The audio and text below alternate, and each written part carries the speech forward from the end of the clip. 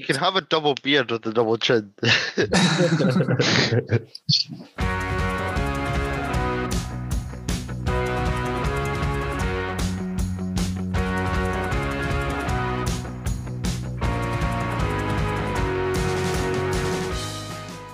Hello and welcome to episode 16 of Christie's Third Nipple. The podcast is unnecessary as a newspaper's April Fool's joke. My name's Kieran and I'm joined as ever by Dan. Hello. And Tarek. How are you doing? And in this episode we're going back to a Stone Cold classic. So far back in fact that it came out when I was still in nappies. The 1985 time travel phenomenon that is Back to the Future. Before that, we're going to give a recommendation each from what we've been watching over the last 2 weeks, and I host a triple threat quiz between Dan, Tarek and our special guest for this episode. Joining us today is a man who's got 4 names but doesn't use any of them. His birth certificate might read Stephen James Alexander Carr, but we all know and love him as Stealth. Welcome to the podcast. Good evening. Thanks for having me. No problem. How you doing, mate? Good to see you. How's everybody been doing recently? Because see with the lockdowns kind of easing slightly, and the nights are getting a bit lighter. One of the highlights for the last 2 weeks is the resurgence of what we call around here the Friday night club. So every Friday night about 5:30, 6 o'clock, bairns have had their tea, get them all wrapped up in coats, take them to the park along with a couple of beers and just stay there till it gets dark. So happy Friday night club. Friday night club. Just all the dads standing there discussing their fantasy football teams. Very much. What buffets did you get for your Father's Day? How many Easter eggs have they got? Standard. That's good. As long as they're all craft beers. I'm guessing. Oh, well, at one point I was like pushing 2 swings with one hand, like a pro. And then the other hand I had my neighbour's got a keg machine. So like a drafted Stella and a Stella glass, and then just pushing. And there's somebody who's nothing to do with this just walked up past with a dog and just looked at me. What's going on there? The ultimate multitasker. Well, we gave you the complimentary head nod, I have to say. Yeah, guys winning there. Yeah. And the same men can multitask. When it comes to beer, it's definitely we can do anything. You find a way. But it's been great. I've had to be able to go out with friends and play football, Drumgeeth, most Saturdays. So, and it's been hotter. I think actually, like yesterday was probably the hottest day of the year so far, I'd say. So that was a good time for football. And obviously it was Leah's birthday yesterday as well, so that was a lot of fun. So it's just kind of, I see people that say sunlight directly links to your mood, and I've always kind of written it off until this year when I think it's impacted us more than ever. because of all lockdown and stuff. But it does make me feel better now that we're getting sunnier days. Oh, definitely. And it wasn't just Leah's birthday. It was Stephen James Alexander Carr. Stephen James Alexander Carr. Happy birthday, buddy. Happy birthday, Steph. Happy birthday. Thanks very much. Another year older, another birthday spent in lockdown. But hopefully soon enough we'll be out of it and we could celebrate it properly. How many pairs of bathies did you get? None, actually. I'm not so much a bathies guy. Nah. Plenty of jammies though, but not so much the bathies. So yeah, socks guy or just like the tease it? Socks guy. Definitely socks guy. I'm not a feet man. No, not at all. Aye, no, let's get off of the feet chart because please stand up. Yeah, no. So what did you do for your birthday then, Stealth? Not much at all. As I say, I was working yesterday morning, so from 6:30 to 2:30, that was me as a busy man. Spent the afternoon with the kids, pretty much it. No, nothing else much happening. Oh, very good. Went to visit a friend of ours, Frank, last night, see how he was getting on a wee PS4 night, just the two a wee bro date. But apart from that, nothing else. Can't Did beat he try and those. touch you? Said did he try and touch you? I wasn't that lucky, no. No, that kind of day. No.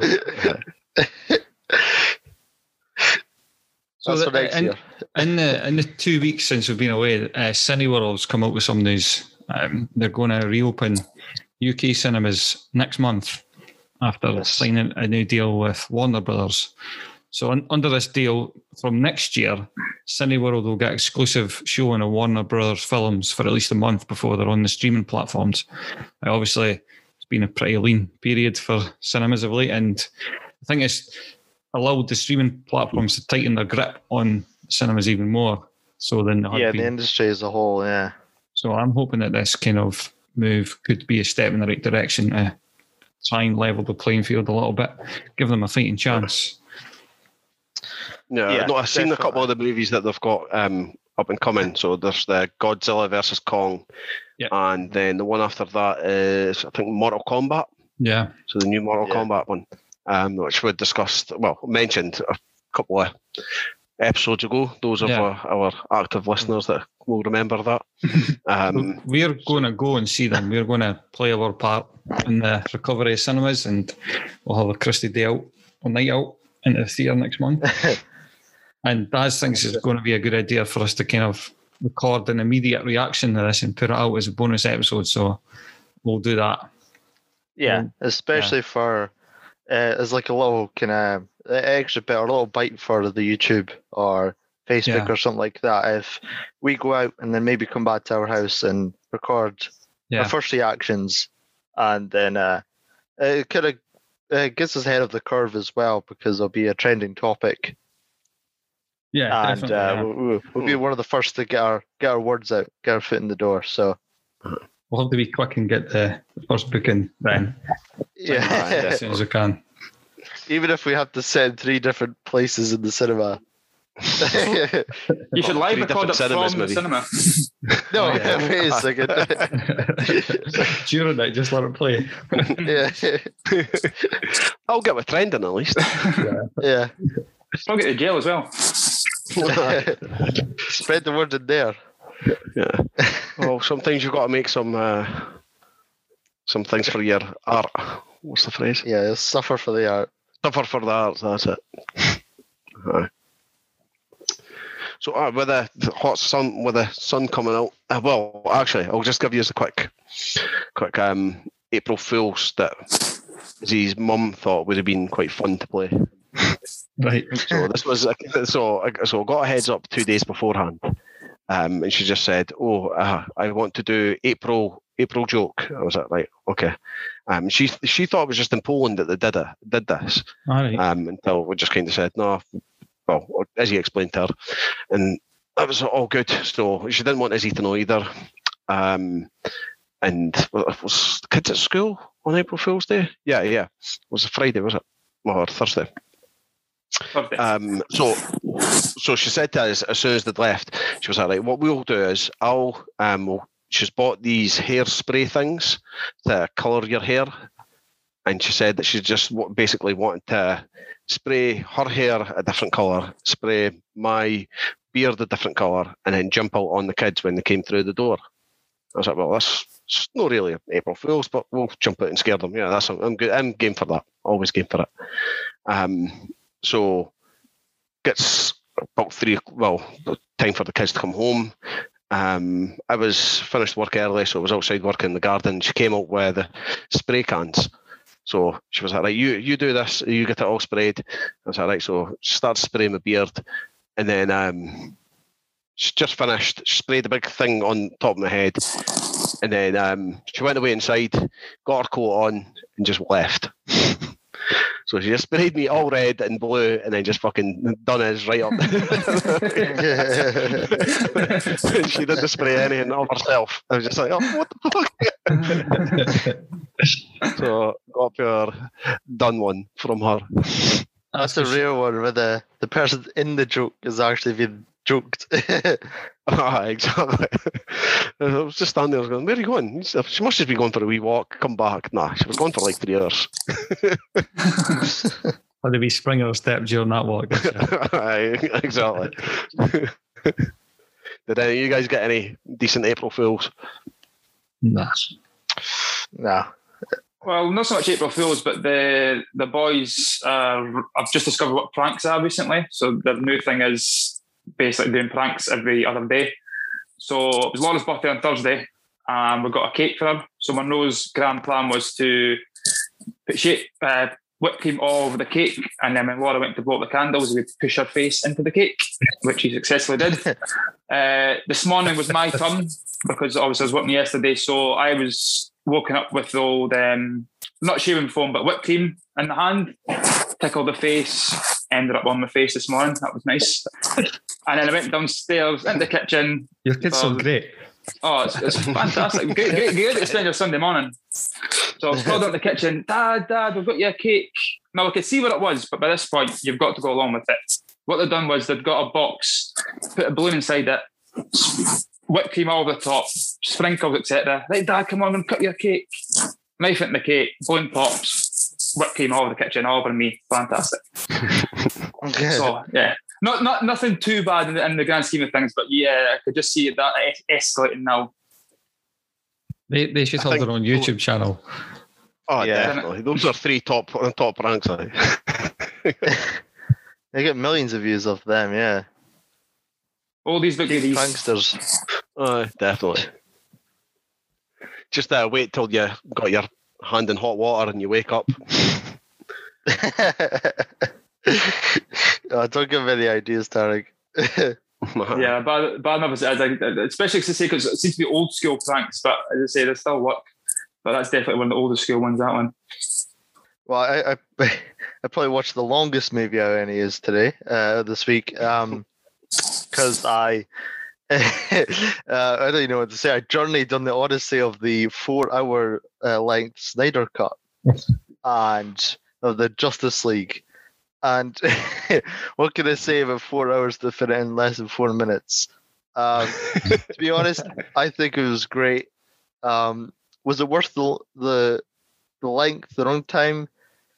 Yes and no. I would say mostly yes. There's some scenes that are just tacked on or just kind of embiggened for stylish reasons, like the movie's opening of the ending of Batman v Superman. Spoilers if you haven't seen that, but of Superman dying and his death yells going on for like 5 minutes. And it is important to kind of the plot that makes sense, but you could just say it in a word rather than slow-mo 5-minute yells and conjuring the whole world. Or there's a scene with the Amazons are like shooting an arrow to send a message to Wonder Woman. It takes about 20 minutes, that whole scene. You could just have it done in like 10 seconds. But I really think it improves upon the movie. It's Zack Snyder's vision, which is it's good that's been realized, because that was screwed over by the producers and the people in charge as soon as the tragedy in his family happened. And as soon as he stepped out, they just licked their lips and they just tried to screw it over as much as they could. But you know what? The fans campaigned hard for it and they got what they wanted, and I think everybody's happy. So it's worth it. But probably just once for most people.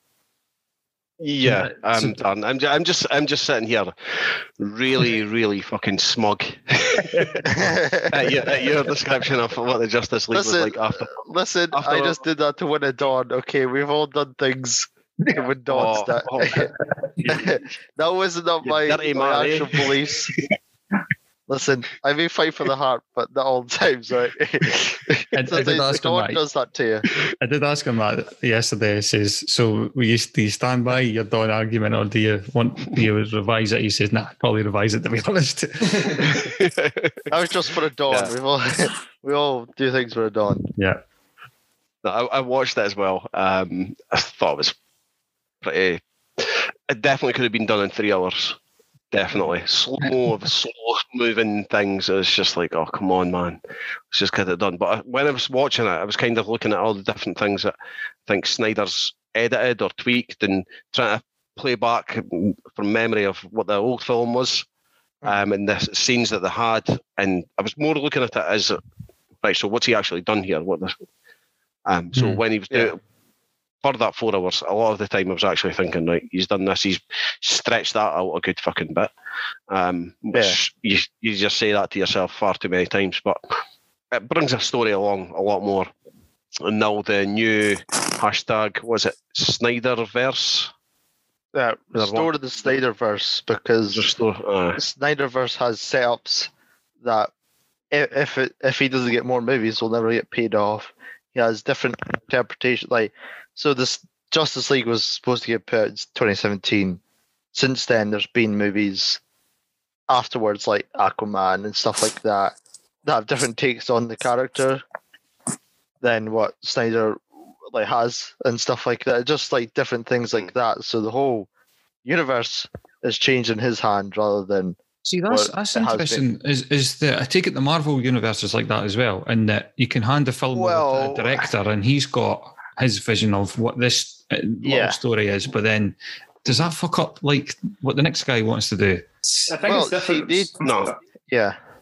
They did it in a way that they'll have most of their individual movies first before they join a group up, and plus they have a guy in charge, Kevin Feige, that overlooks everything and said, here's the plan, you have this wiggle room that you can go, which has been criticized because it's not really the director's view, it's just kind of Feige's view, and they're just there to do the job, because it's not really a Marvel universe, it's Feige's universe.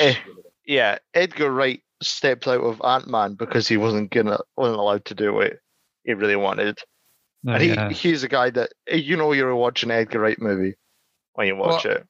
Well, you need that. I would argue, just as like an outsider of this, that you'd probably need that, because if you allowed everybody to be like a Zack Snyder and just to go on with, say, a fucking Ant-Man or a Superman, and they would probably want their character to be the guy or the most interesting story and all this, and then just like when they do come together for this or for the what they call Avengers or whatever, how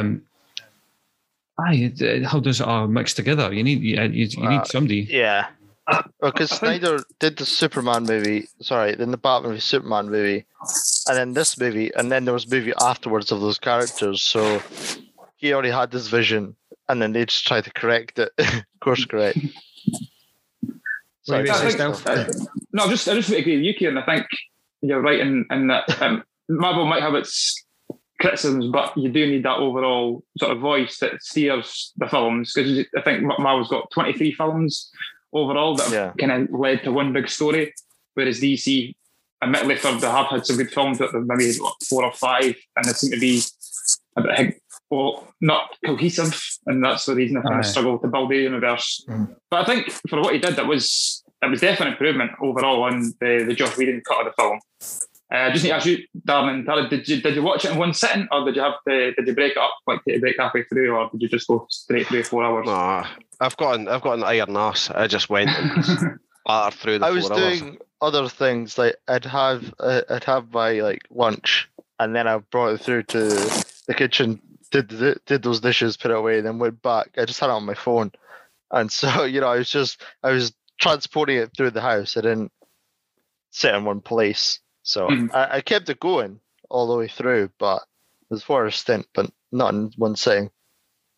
Nice. What about you? Did you 4 hours it? No, I split it. I split it into two. I was getting a bit late at night. I was getting a bit late at night for me, and I thought I'm going to fall asleep with it, so I'll split it. But I did attempt it. The first night I came up the Friday, I thought I'll stick it on. I got for like 2.5 hours into it, and I had to turn it off. But the movie, Dad, I don't know if you know, it's actually split up into parts. So it'll say part 1, then part 2, then part. So if you do want to, just do 2 stages, 2 parts. There's a pretty obvious bit to do it. Definitely, yeah. So I think he's made that with that in mind. So it's another kind of. I think more movies should kind of do that if they're going to be long or something like that, or even because I felt like it was a different chapter of the book rather than you see sometimes in movies where it just kind of goes. It's like, oh well, there's not really any balance in this. There's no. Yeah, there's no flow to this. But if you say stop, all right, here's a different story that you can go. It makes it more sense to me anyway. Like, I watched a film called. Well, I'll tell you how come. Like, remember we did Burn After Reading, and I was just searching through Netflix for a film that kind of just took my fancy, but I hadn't really heard anything of. This was the other option. This just missed out to Burn After Reading for no reason other than just like the 30 seconds that you get on Netflix, and then just kind of like the look of it. So it had this kind of like indie cinema sort of feel to it, low budget type thing. And it's called I Don't Feel at Home in This World Anymore. Anybody's ever seen that? No, Never heard. I've never seen it, but I have heard of it, yeah. I remember how far when it was made. 2017, and it's on Netflix. So it follows Ruth, who's kind of like she's a nurse, and she's living in this kind of nondescript house in Austin, I think. And she's kind of like a bit downtrodden. There's a kind of bit at the start. The opening scene is her being interrupted by like noisy neighbours and going to the shops and getting cut off in the car park, and then getting skipped in the queue and stuff like that. She's just kind of getting like a bit like that. And it's a story about how she supposedly gets her revenge. So I thought, all right, okay, I'll see that. How does she go about it? Does she kind of, grab life by the balls and kind of become more steadfast or whatever? Her laptop gets stolen, and she kind of drags one of her neighbours into help, and he's like this. It's Elijah Wood, who plays this guy who kind of reminds me of Dwight from the US Office, in that he's an absolute like geek, but like he's got a ninja belt with all these like the star things that you chuck in the wall. Ninja stars. He's got them, and he practices with nunchucks in the back gaze and stuff. But he's like the same as her. Like, he's nobody's mate, an absolute outsider. So they two set off to try and get the laptop back. And just one thing leads to another, and it turns into this absolute gore fest that is so shit funny. It's going to take my eyes off. I couldn't believe the next thing happened. The next thing happened. At one point, they get dragged into this. I don't want to say too much, but they get dragged into this house robbery, and like calamity happens. There's people suffering bullet wounds and chopped off hands and everything like that. And she's just like spewing her absolute ringer at this in the corner. She's just completely not used to this. And somebody just says, "Could you stop that? Could you just fucking stop that?" And it just gets more crazy. But she sort of maintains her level-headedness and realism, I would say. And you definitely feel for her, you definitely pull for her, and you just laugh the whole way through as soon as all this stuff starts. And it's quite like touching as well. At one point, she's asked, like, "What do you want with this? Do you want money? Do you want this?" She just says, "I just want everybody to stop being arseholes. That's it. That's what I want." Mm-hmm. And you're like, "Yeah, fucking right." So good on you. And I would definitely recommend this. I don't feel at home in this world anymore. Sounds good.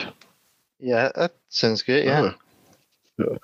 Well, definitely have to give that a wee bash, especially if it's Netflix, because I've just been complaining a wee bit to a couple of people today, saying Netflix has got pretty shit recently, but not really too much kind of getting added to it. So I was actually they've just got not to on that. They've just released loads of films for this month, all the Shrek ones. And also, what's it called? Fear and Loathing in Las Vegas is now on Netflix. So there you go.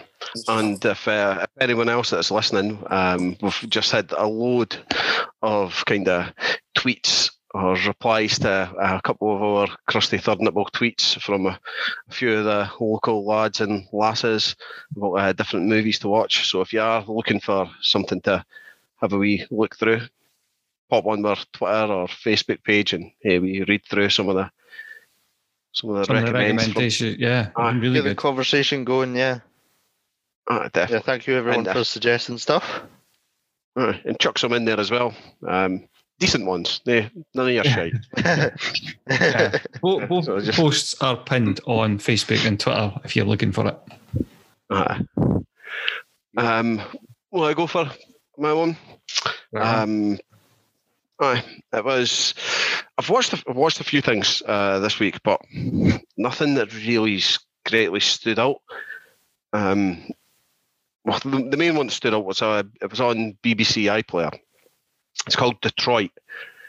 It's a fact-based drama set in the 1960, I think 60 odds, Detroit race riots. So the first thing that kind of caught us, it's got John Boyega and Anthony Mackie, so he's Falcon, and John Boyega, Star Wars, and everything else that he's been kind of kicking about in. So also got the guy from We're the Millers. So remember the young boy that was in it, the young white the guy. eyebrows. The eyebrows. See the guy that sings TLC Waterfalls? Yeah. Will Poulter, yeah, he's brilliant. He's funny as fucking that.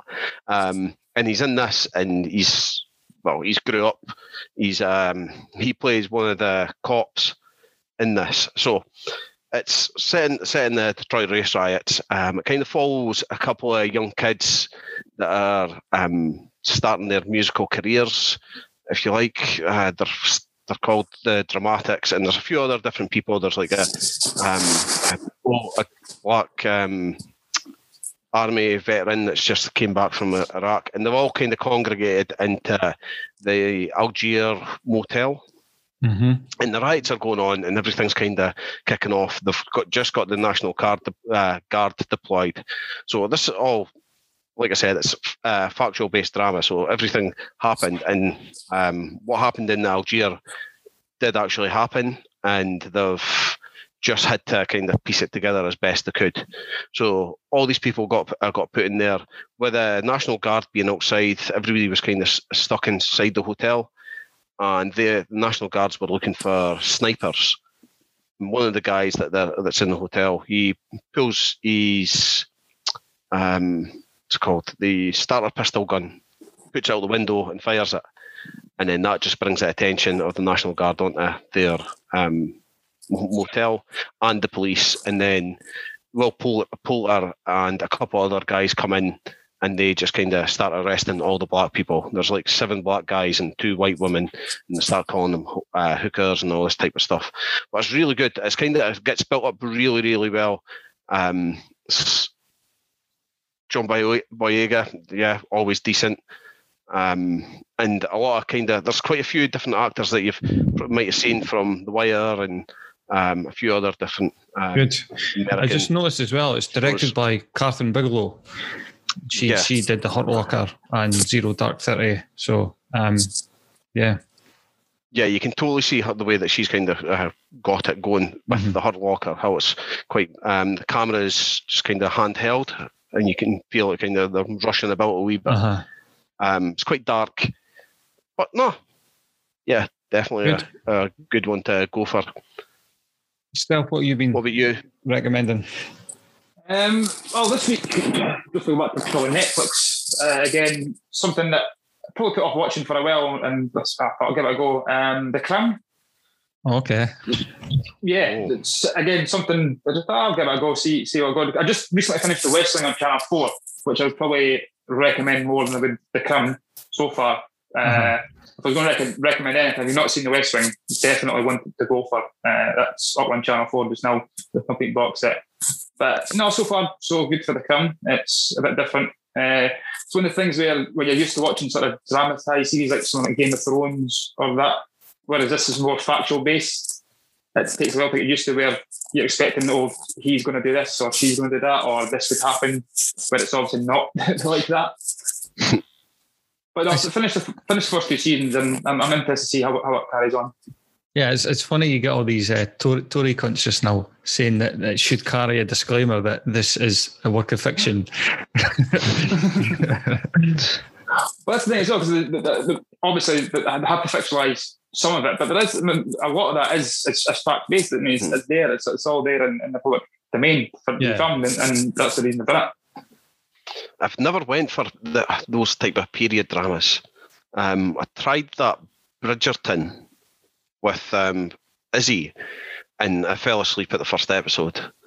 And so I don't know. I've always just been kind of put off with that type of TV or film. There's such an audience just for it, though. Definitely. Yeah, Stealth seems to be this type. Just saying it. Whenever I heard of Bridgerton, I was just on Twitter. I was like, fans erupting over Bridgerton. I'm like, who? What? What's the show? Yeah. Right, as he said that I fell asleep, and then the next episode, just all the sex just starts happening in like every episode. I was like, You might go back and watch it. It could be this year's Sex in the City. Oh my God, Samantha! Right. So one thing they can't get is it's not a Sex and City thing. Okay. Right, okay, we'll move on to the triple threat quiz coming up next.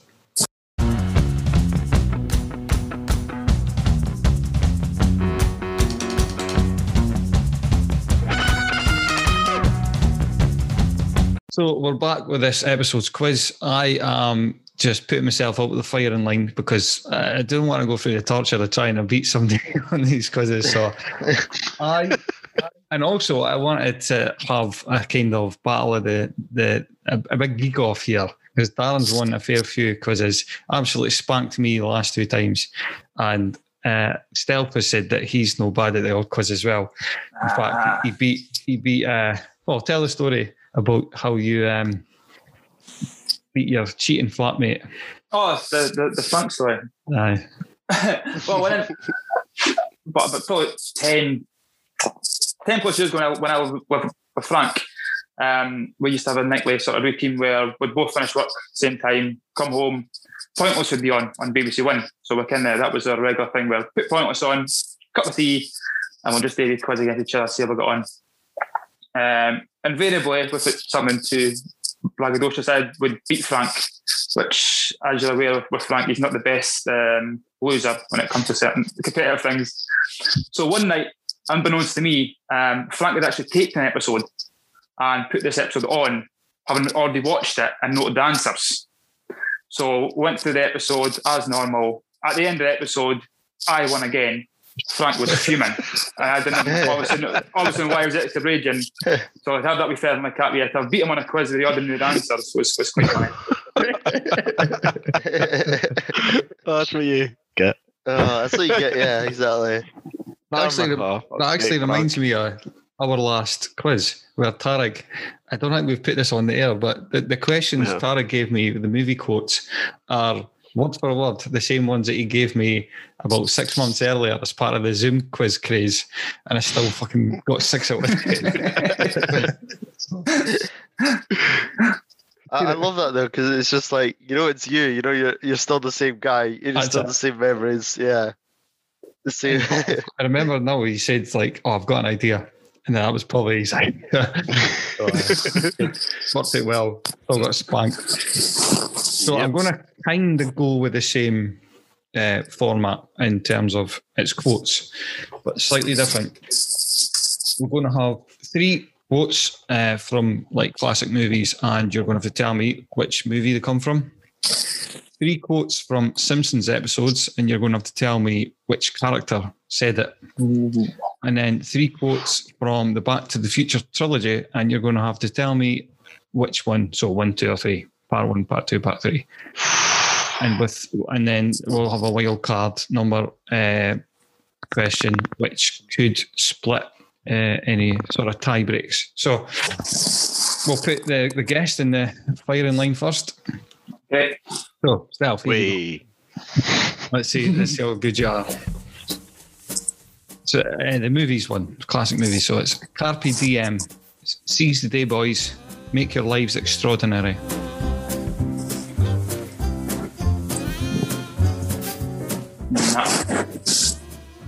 No. Sorry, no idea. Okay. We've not said how we're going to do this in terms of when we read the answers or whatever. You can keep note of the answers, and then you could say in third place. Right, okay. And then but I kind of like Tarek was nodding there. I kind of like maybe you should give bonus points if either of you could. Oh, let's go for the it. answer. It's controversial. Well, when it gets to this point, I also know this as well. So. Right, okay. I won't then. Right. Oh, then, Dan, me and you'll have a game of audio again. No. All right, the next question. Right, next one. It should take you exactly 4 seconds to cross from here to that door. I'll give you 2.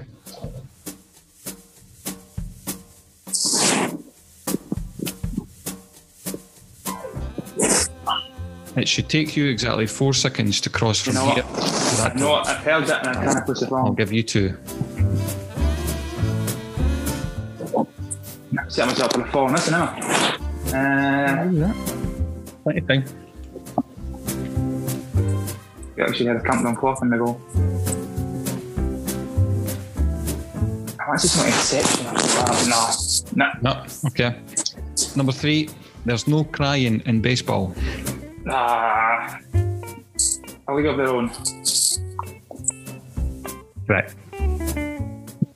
So that's obviously 1 out of 3 so far. The answers to the other 2 are Carpe Diem is Dead Poets Society, and it should take you exactly 4 seconds to cross from here to that door. I'll give you 2. Anybody else? Dirty Harry. No. Breakfast at Tiffany's. Okay, on to the Simpsons stealth. Okay. Shoplifting is a victimless crime, like punching someone in the dark.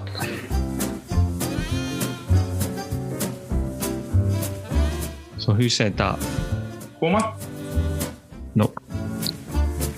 Next one. I've said it before and I'll say it again. Democracy simply doesn't work. Just want to say Homer Ferraris.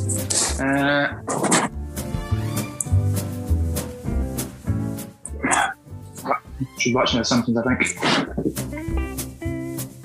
Lisa? Nope. Okay, next one. Go out on a Tuesday. Go out on a Tuesday. Who am I? Charlie Sheen? Homer. Sorry, mate. Shoplifting is a victimless crime, like punching someone in the dark. Anybody? Abu? Nelson Muntz. So I just thought, like, the bully, isn't he? I've said it before and I'll say it again. Democracy simply doesn't work. Is that Sideshow The Bob? Kent Brockman. Kent Brockman. Who was it? Kent The news Brockman, anchor. the news anchor. Yeah. And go on a Tuesday. Who am I? Charlie Sheen is Marge. Wow. We'll never get Marge for that one. Okay, so stealth. You need to rack some up here. So back to Fair self. You look like Marge upside down. Right. I'll give you 3 quotes here. You tell me 1, 2, or 3. Okay. Right. Don't talk to anyone. Don't touch anything. Don't do anything. Don't interact with anyone, and try not to look at anything.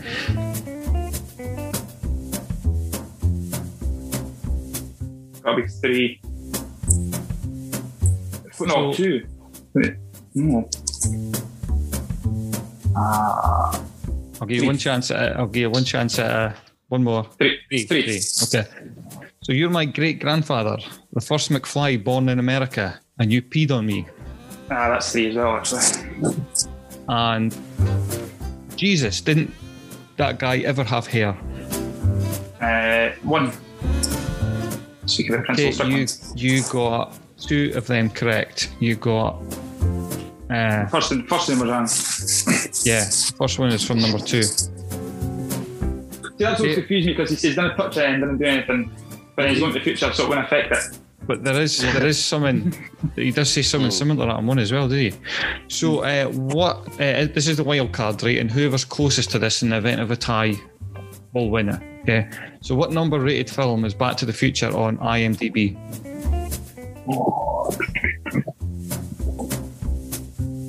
14. 14. Okay. Right. So that is a score of 3 and a guess of 14 for the last one. Okay. Right. Tarek, you're up.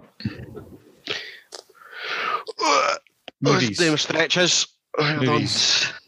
Well, I've got a sore elbow. I need to stretch that Oh, you out. got to say on me. Fucking no, say on me. Need to get that in there, did I? If you've not seen it on my Runkeeper. Or if you've not heard about it every time you've seen him. How's your knee after your fall? Fine. It's like Just in case anybody went and met Kieran at the skate park with the kids. Kieran thought he'd be Chuck the Lad, grabbed his daughter's scooter. Thought, seeing all these young boys doing big jumps and alley oops and loop the loops or whatever the fuck you're wanting to call them. Went down the ramp, and then he just went down like a ton of fucking bricks and rolled. and rolled. So I've got scars to prove it. Right. Movies. Tarek. Right, let's go for it. You had me at hello. Oh, Jerry Maguire. You don't understand. I could have had class. I could have been a contender. I could have been somebody instead of a bum, which is what I am. You don't understand. I could have had class. I could have been a contender. I could have been somebody instead of a bum, which is what I am. Pretty Women. Nope. Anybody? Well, Raging Bull? no. Yeah, I was going to say that. No? On the waterfront. Oh, that was Marlon Brando, was it? And I love the smell of napalm in the morning.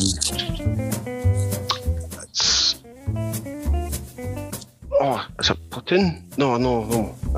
Fuck. In fact, just had a quick check for Raging Bull. I think they paraphrased that speech, maybe. Yeah, but it's from On the Waterfront. So yeah, Tarek, sorry, I love the smell of napalm in the morning. What's your guess? It's got Marlon Brando in it as well. Charlie Sheen. What the fuck is the name?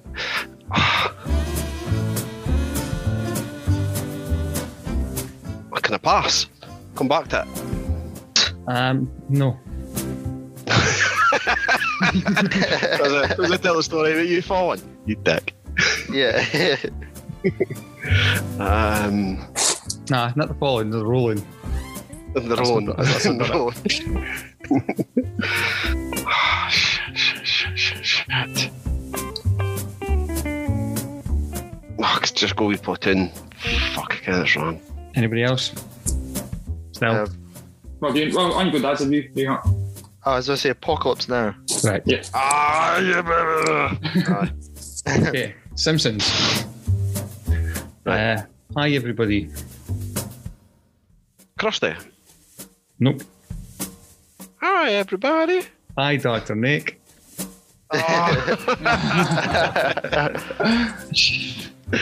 Right, cool. That was a given to you. I thought that would do. Yeah, that's easy. So. That's a given. Right, okay. Shit.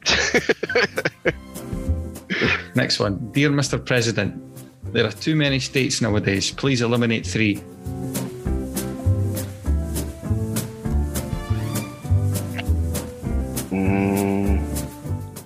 Is that from the movie? No, that's not for the movie.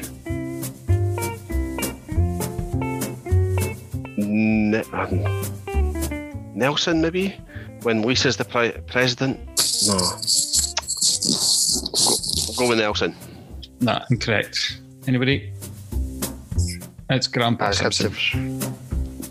Grandpa? Grandpa says that, yeah. And Bake 'em Away toys.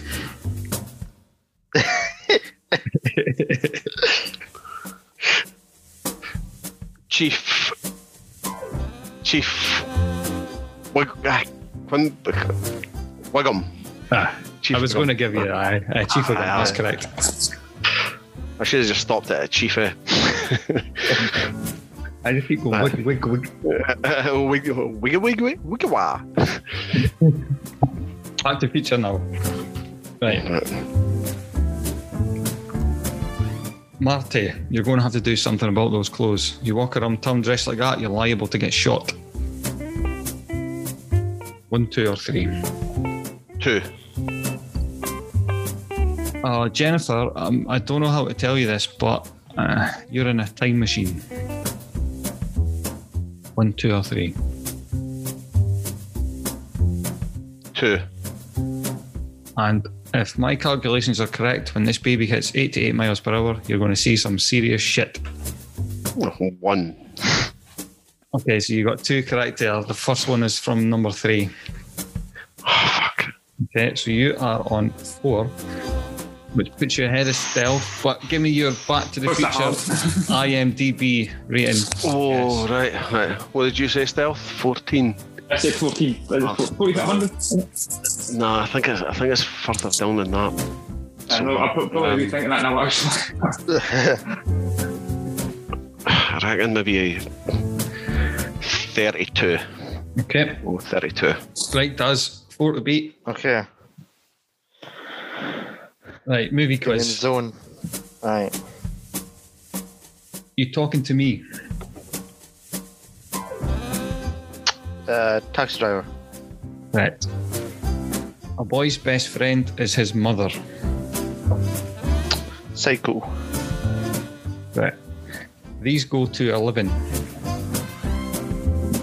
Oh. Is that, what's it called? Spinal Tap. Yeah, correct. I remember that because the wrestling move named that. That's the only way I can keep a hold of. Really, because I didn't think you'd seen this. That's why I put it in. And Well, I know the quote. Yeah, it goes up to 11. thought that'd be your tricky one that everybody else would know. But okay. Yeah. Look, you're going to ace this. Simpsons. There's only one fat guy that brings us presents, and his name ain't Santa. Bart. I think it's Right. the first episode. What was it? I think so anyway, because it's the Christmas one. Oh, loneliness and cheeseburgers are a dangerous mix.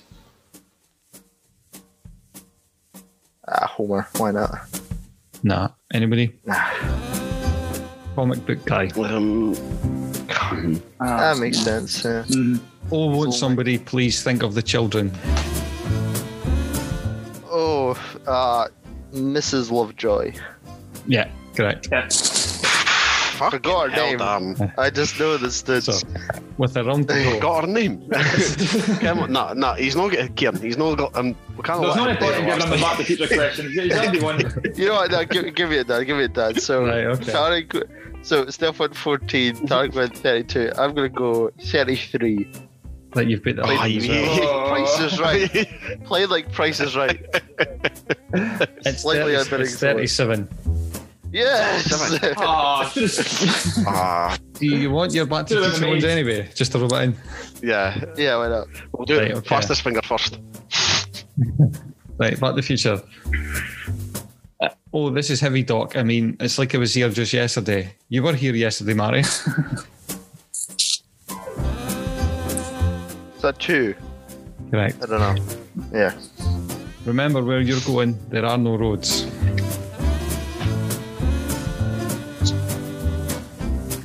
Right. 2 again, yes, because it's not. He says something different in the first one. Where you're going, you don't need roads, so I'm guessing that was 2, maybe 3. I'll say 2. It's 3. 3, yeah. Yeah. Whoa, wait a minute, Doc. Are you telling me that my mother has got the hots for me? That's number 1. Yeah. Yeah. Well done. So I kicked ass, does. Keeps the crusty credentials up there. Well done. Stealth, the quiz master. Cannot Fell apart under the pressure. Yeah. He gets zen like. Don't worry, doesn't Stealth. he? Stealth, Yeah. you can rewind it and then do the questions again and then, And then we'll go to Yeah. Yeah. And then still lose. do it, Frank. yeah. Right, okay. Up Well done, next, Daz. we'll go on to Back to the Thank you. Future. Well done, Daz. Mhm.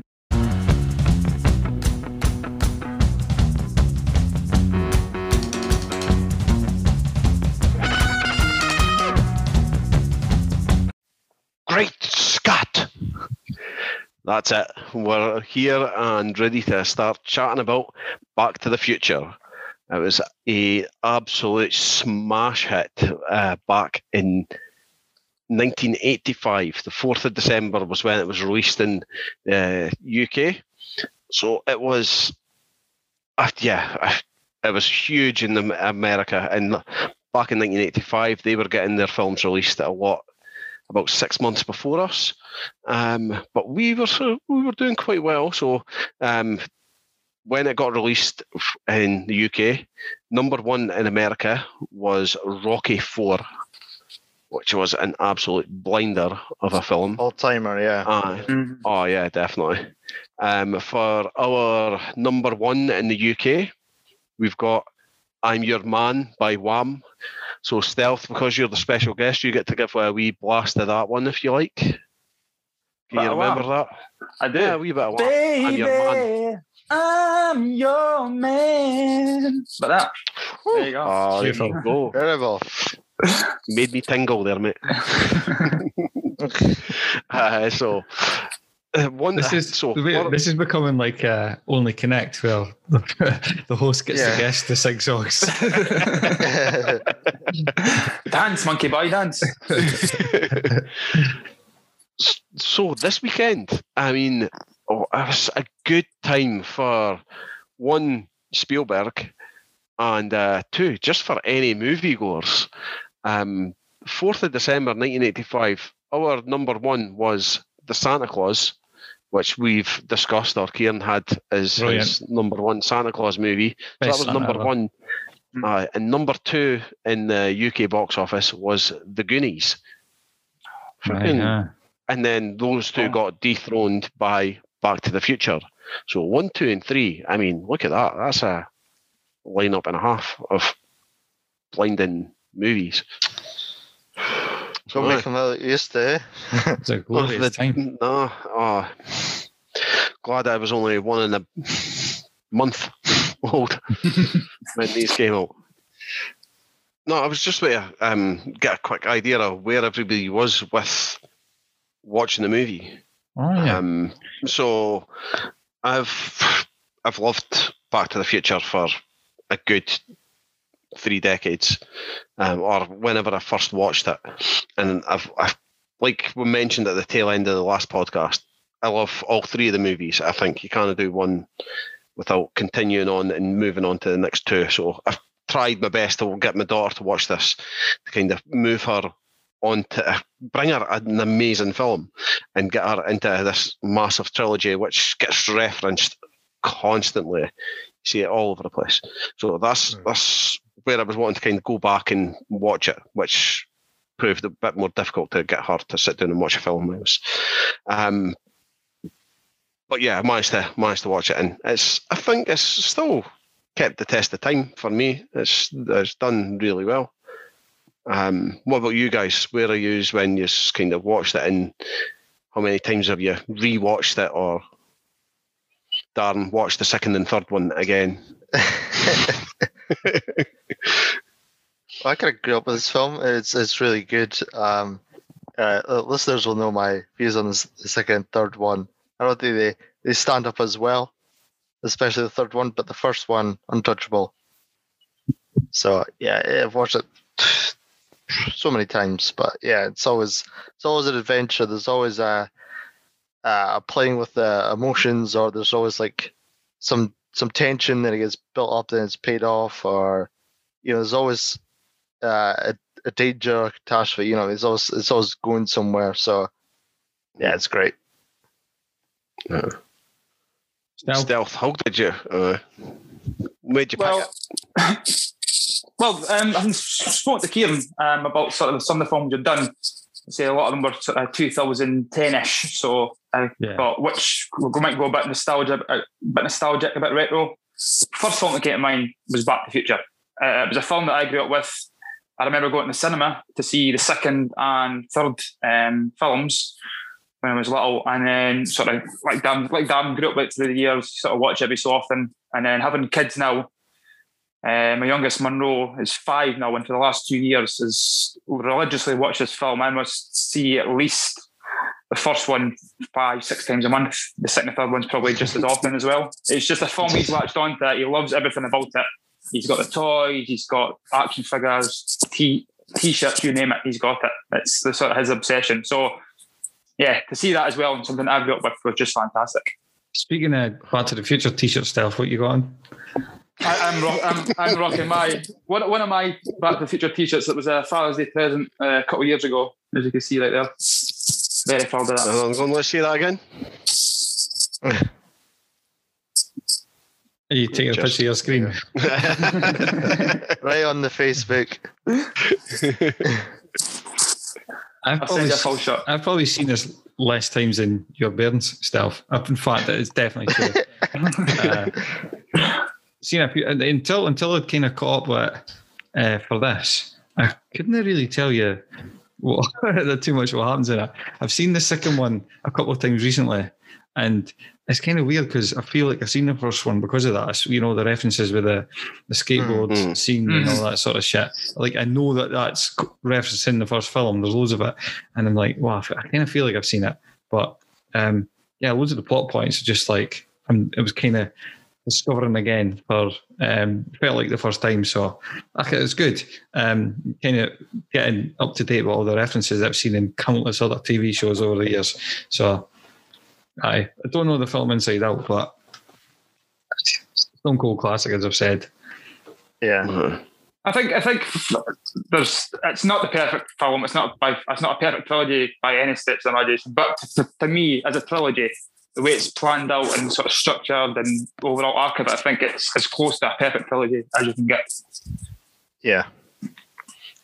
Yeah. That's the one thing that I love about it is because there's so many the references that just brings you right back to it.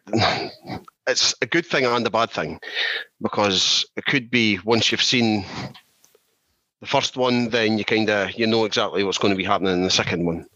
You've got that aspect of it, but then you've also got the aspect of the story is still storyline strong enough for it to have just those little in jokes between each film. So you can see it two ways, that it's kind of the same type of film that's constantly bringing up the same type of jokes and references, or it's just a well-written trilogy which kind of brings everything full circle all the time. I like to think of it as the latter, just a shit-hot trilogy that you need to have in your life at some point. Me and Steph were talking off air about how did Marty meet Doc, because that's one of the plot points I was kind of looking forward to finding out. But I was actually quite disappointed when pretty much the very first scene is him, Marty going into Doc's house and shouting her, "Doc, where are you?" I'm like, oh fuck, they already know each other. But that's not when he first meets him. Well, tell me. So he first meets him in 1985. So I was thinking about that as well. When I was watching it there. No. Kieran's going about the start of the film. So in 55 even. So I was thinking that. I was thinking about the relationship with Doc and Marty. Why is that so kind of needed, and why is an old guy palling about with this young boy?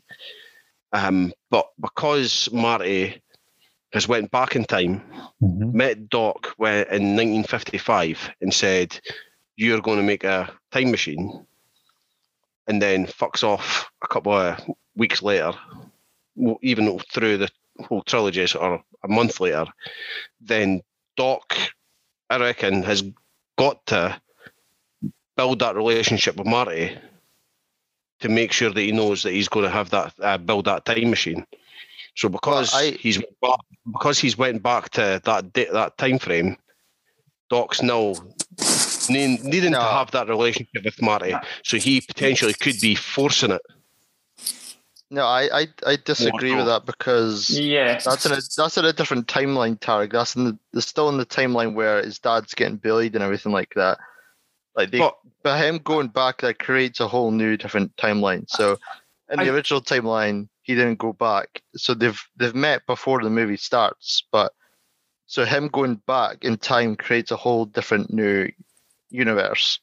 Because you don't know if that's the only timeline. That's right. Darren's right. Because Doc's been doing a lot of different time hopping throughout the years as well. Now you're getting into Rick and Morty, where every episode could be a different universe or whatever.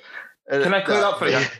Right, go for it. Right, on you. Because I mentioned this as well. I think Tarek, I can see where you're coming from, but I think you're probably going into the time travel mechanics a bit too much. Right? So the film does sort of take a simplistic view of time travel, but at some point, Marty has to meet Doc first of all before all this time travel stuff can happen. And it is actually there was a comic created to let you know what happened, and essentially it was Marty had broken into Doc's lab one day, and Doc discovered him and made Marty work off the debt by helping him around the lab, and they formed a friendship from that.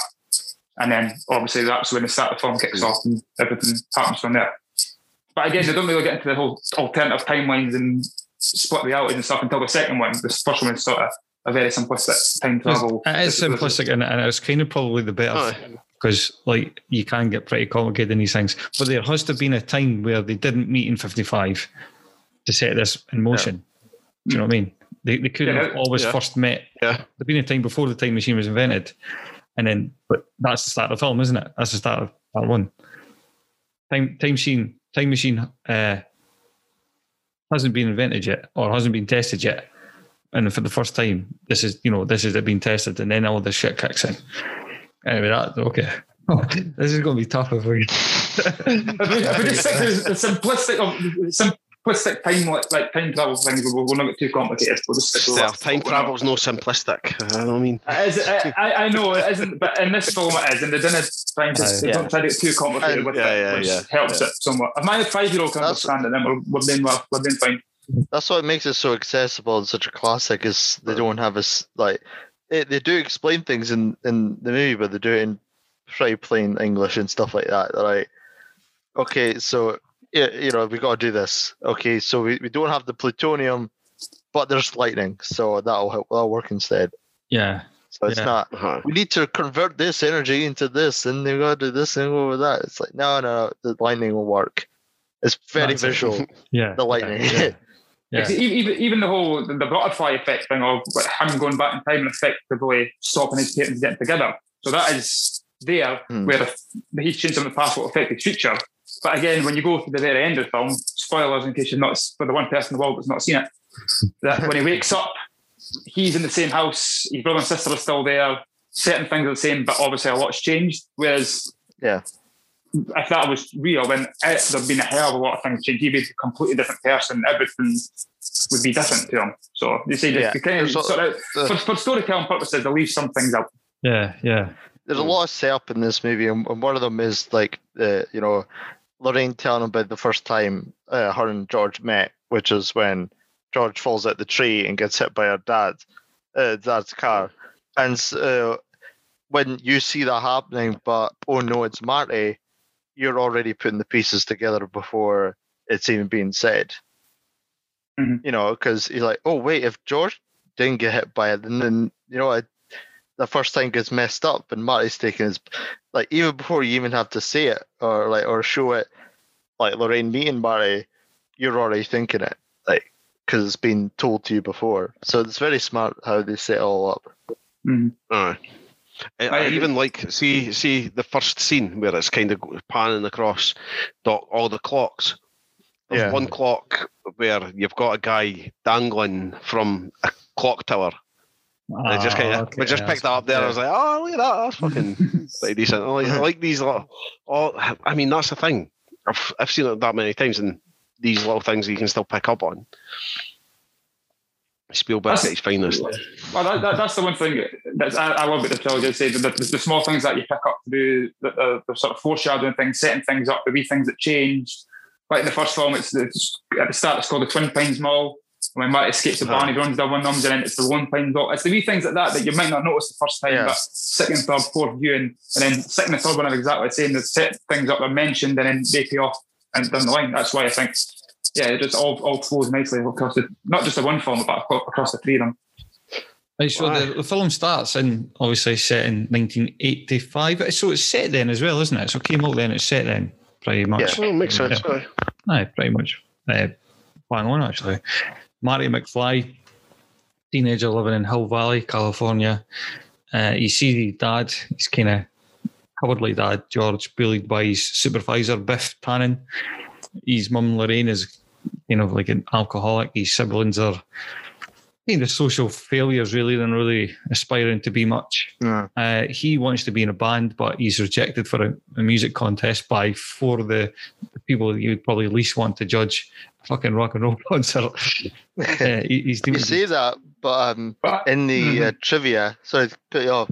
Apparently, okay. you know, the Huey Lewis in the News has been playing throughout. Yeah. According to IMDb trivia, that Huey Lewis is the guy saying that their music's too loud. Is he sort of fucking there's what I go in. But obviously he's parodying the people that would hate his music. Yeah. And he confides in his girlfriend Jennifer Parker about fears of becoming like his parents despite his ambitions. There's a line like the fear of rejection and don't want people to say that your stuff's bad and all that sort of thing. So see, they've met in the parking mall lot, and he shows them the time machine built from modified DeLorean, and he says, "Oh, I need more plutonium because how am I going to get back?" I take it he gets shot before he manages to kind of put some reserve into the car. Yeah, he never quite makes it, and this is why he's when he does move. And the fact that it's 55. November 5th, 1955 was kind of just almost a coincidence because he was just saying, this is an example of a time you can go to, and that's the last one that you happen to have put in, and that's where Marty ends up going when he's... Because that's a date that meant a lot to him. Yeah. But a quick note on the... Yeah, sorry. But a quick note on the DeLorean, but writers Bob Gale and Robert Zemeckis actually received a fan letter from John DeLorean after the film's release, thanking them for immortalizing his car.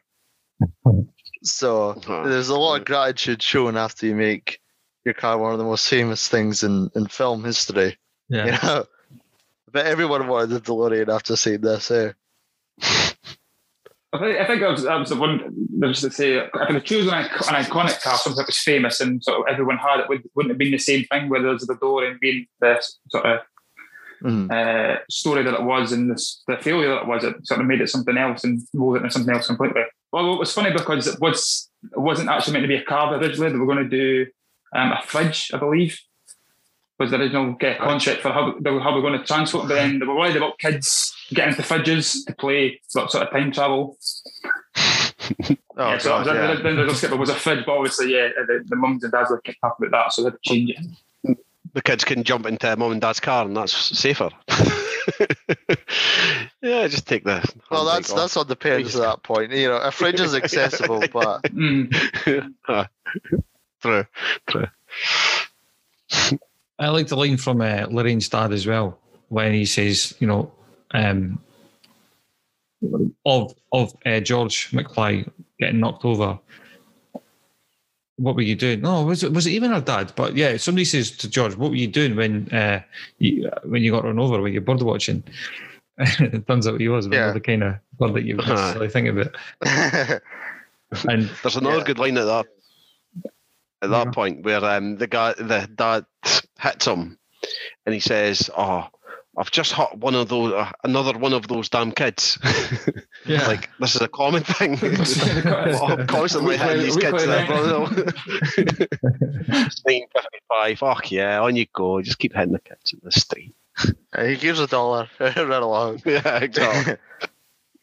But yeah, I did like all the little lines that gave me a chuckle. Was like Lorraine's dad's like, "Oh, I hope you never have a kid like him," or something like that. And those little lines that just reference what's actually going on. Yeah. Or when one of the funniest bit is because they have an uncle who's a jailbird, and so Marty sees him as a kid in a crib. And he goes up to him and just mugs him off by saying, "Well, you better get used to these bars, kid." Which is completely unnecessary, but he just mugs off a baby.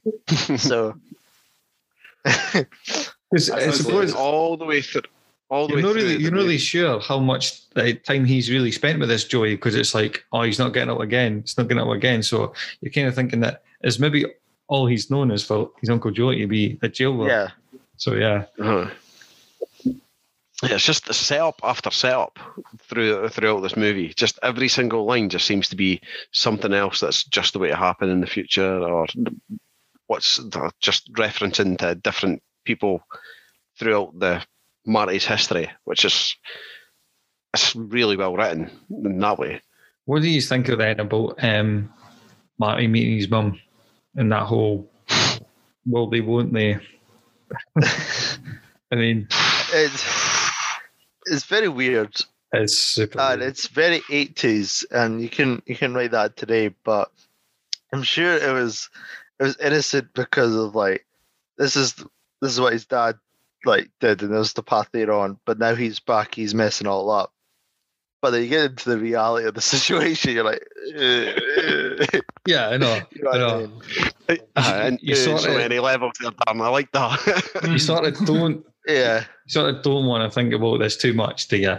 You just kind of want to, on a surface level, this is part of the plot. Just don't worry. Yeah, just kind of look past that. Because if you do, man, this whole Oedipus thing is just fucking nuts. yeah. And I said to you, like, because we watched it on Sky, and there's like a rating for like positive role models in the film, Yeah. and it was like 4 out of 5 stars. I'm like, I was like, do they remember the plan? Like later on in the movie, Marty's gonna like put the moves on his mum against her will. Against the rule, And yeah. for his, it's like, how is he a positive role model when he's throwing around ideas like this? Yeah. But yeah, What do you guys think of that then, Stealth? No, yeah, it's definitely of a time. It's definitely like a sort of an Yeah. 80s feel to that, where it was a bit. I say when you watch it when you're younger, you didn't really understand the connotations of it. It's something you sort of realise as you get older, watch it again, and that's when you sort of feel, yeah, that was maybe a bit untoward. That when we should have changed that up somewhat. But again, it's there. It's part of the film now. Are you expecting any like awkward questions for the kids once they start? No, I think they'll pretty much be like kind of the same as me, where again they'll come of an age where they'll realise what it is, but it's not going to take too much away from the film overall. I've seen the film that much that it's not a big thing. Again, they have one moment where she tries to kiss him, and instantly she goes, "Oh, this is weird." And it's not, I think more of it, it's not weird. She fancies him as such. Again, it's a new guy in town. It's an outsider. So that like new guy in school seems he's different from everybody else, and that's the way I've always kind of looked at it. Where she's got a wee crush on him, and then she tries to kiss him. It's not. It's over quite quickly, you know. Yeah, it moves quite quickly to the next person who happens to be George. Mm-hmm. Yeah. In the 80s, I mean, it's really weird to have that type of relationship in a movie where most of the 80s films, they've got just a stunning female actress, which is going to be everybody sought after, but then they chuck in this mother-son relationship in there to then make it weird as fuck. So, I mean, you've got Dirty Dancing and all this type of movies that are kind of built, and a lot of the movies have got to have that heart, the one actress that they're going to want the guys going to the cinema to adore over. different. So that's definitely. So what I said to Keen earlier was something you noticed about this film and other films is, although Marty's one main character, like it's not Marty's story. Like the first one's George's story. Marty's essentially the cog in the works. He's sort of messed things up for them. So he's us watching it and trying to fix things for his parents, and he's sort of ended up in the middle of it. And then obviously the second film becomes this film, the third film becomes Stoltz film. So again, Marty is essentially, he's here for everything, but he's not our main character. He's just along for the ride with us. And I think, and it shows in this one where he's trying his best to make up for the mistake he's made, and he kind of makes it worse at points and essentially turns it on the end and makes it better. So we're at the point where Marty kind of tracks down a younger Doc and convinces him that he's from the future and that he's made the time machine and so on. Obviously, by this point, he's did what he shouldn't have done is interfered with like current events. But options at that point. There's one person that'll help him. So yeah, I quite liked Marty's sort of moral compass here, in that like, these are the rules and you must not fuck up. not Marty the Doc, sorry. These are the rules. You can't really fuck about with people's timelines and everything like that.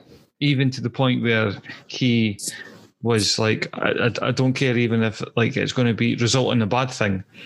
Don't tell me what the future. Don't tell me. I'd rather not know. He rips it up. Obviously, later on, he kind of, because I think his relationship with Marty gets to a stage where he's like, well, I kind of better trust this guy because I really like him, and he's obviously trying to tell me more than something. anything, yeah. But initially, it's like, and that sort of mantra, he sticks with it. So I quite like that. I think the fun one with Doc is that they laid down the rules nice and early, and it's like this is what we're doing with the time travel. This is the rules we've got. This is what we're going to stick to. I said for somebody who's just invented time travel as Doc has, it'd be quite easy for him to say, right, you could just go nuts and do what he wants. But straight away he's got to think of, no, I'm a scientist. We're going to do it properly. We'll have to establish these rules at the start. And I said that, and that works through the film and essentially the trilogy. So I like that part of it where I said the rules are established early and they're stuck to for the most part. See how he does, though, mention that he might bet and win loads of money on the Baseball World Series. Does he follow through with any of that? Does he take advantage of? No, I don't think he does. That's the plot of the second one. That's how Biff gets so rich. Mm-hmm. Because he goes in the future, gets all the record books of all the games, and tells his younger self to bet on all of them. So he does, yeah. So I don't know if they had that planned when that line was written, but like that's what ends up happening with Biff. So someone has that idea. So which you would, to be honest. Yeah, let's be honest. Oh, massively. It's the first thing I'd be doing. I think they would actually just ban you at a certain point. You know what I mean? Like if you, like bookies and stuff, they're just not let you in. You mean Tara, you wouldn't go back and try and get it off your mum now? I knew that was going to be that line. I was thinking, should I say it to you, Kieran, Darren, or Stella? Oh, I was going to get it, Stella. Jackie, you want to? So late to the punch. Yep. Oh, definitely. No, I wouldn't be doing that, Kieran, to answer your question. But I thought the exact same where when that line got chucked out there, that he was going to go back and do make himself rich. Oh, why wouldn't you? I know we're going for the simplistic look of the timeline, but I still think that there could be rules bent left, right and centre for the pair of them. You're not really altering anything there. You're not changing the course of history. You're just predicting it. Leaving a betting slip where the plan on. But it's kind of what you do with it, because Biff and his evil intentions uses that to like grab power and like become like a Trump-esque tycoon. Yeah, essentially Donald Trump. Yeah. Yeah, before he was president, so it's not political to say that, but yeah. So if you were just to get rich and just live in the Bahamas or something like that, I doubt that would change much. But it's not that kind of guy. Yeah, no, I suppose. Yeah, there's always consequences because what you do with that money, I suppose. Yeah.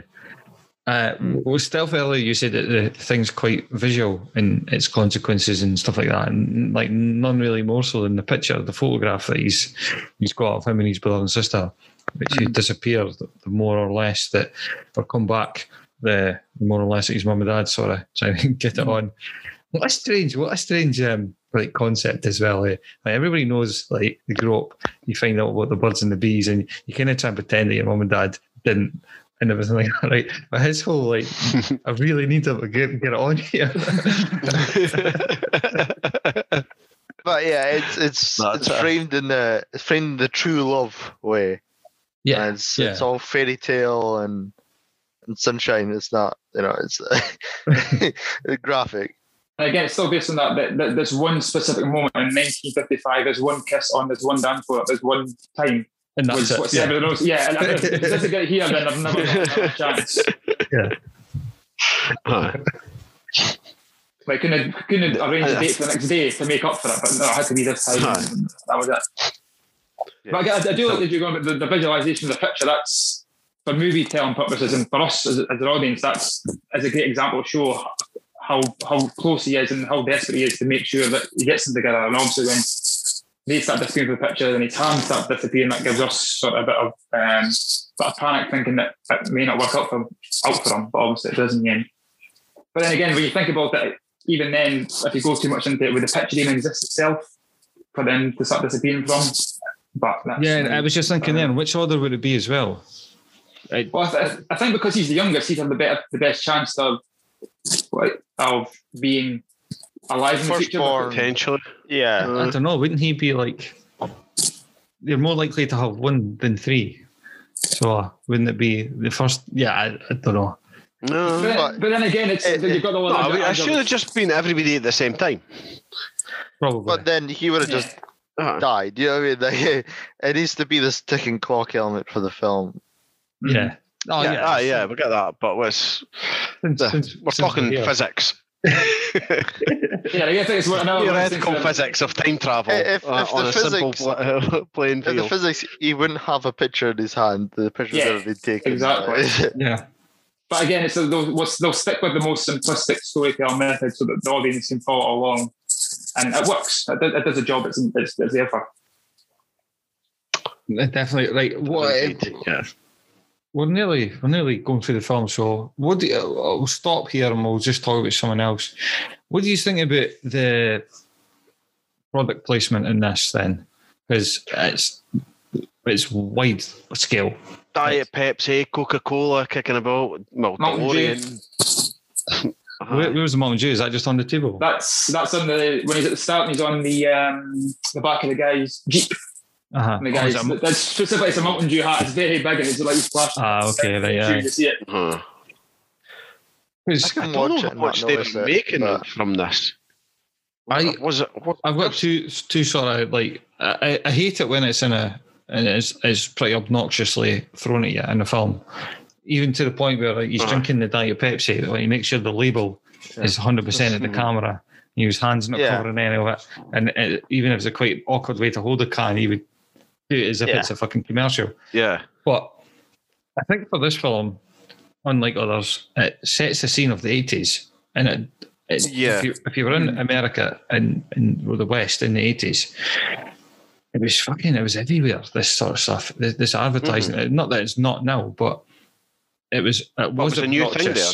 It was obnoxious and it was in your face and it was sort of driving lifestyles. So it definitely sets the scene, because then when he goes back to the 50s, there's different adverts and immediately takes you to a time. So again, visual, very easy, quickly gets you there.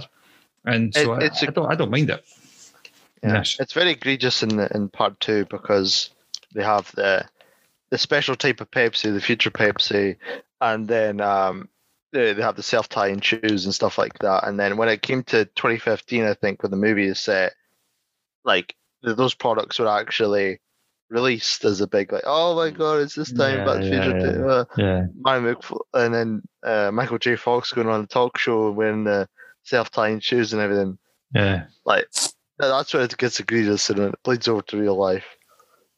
I mean, it's that good. Much. I was surprised at one point they didn't use Pepsi to kind of power the DeLorean, because it's just you just go through the rubbish. They use the beer, don't they?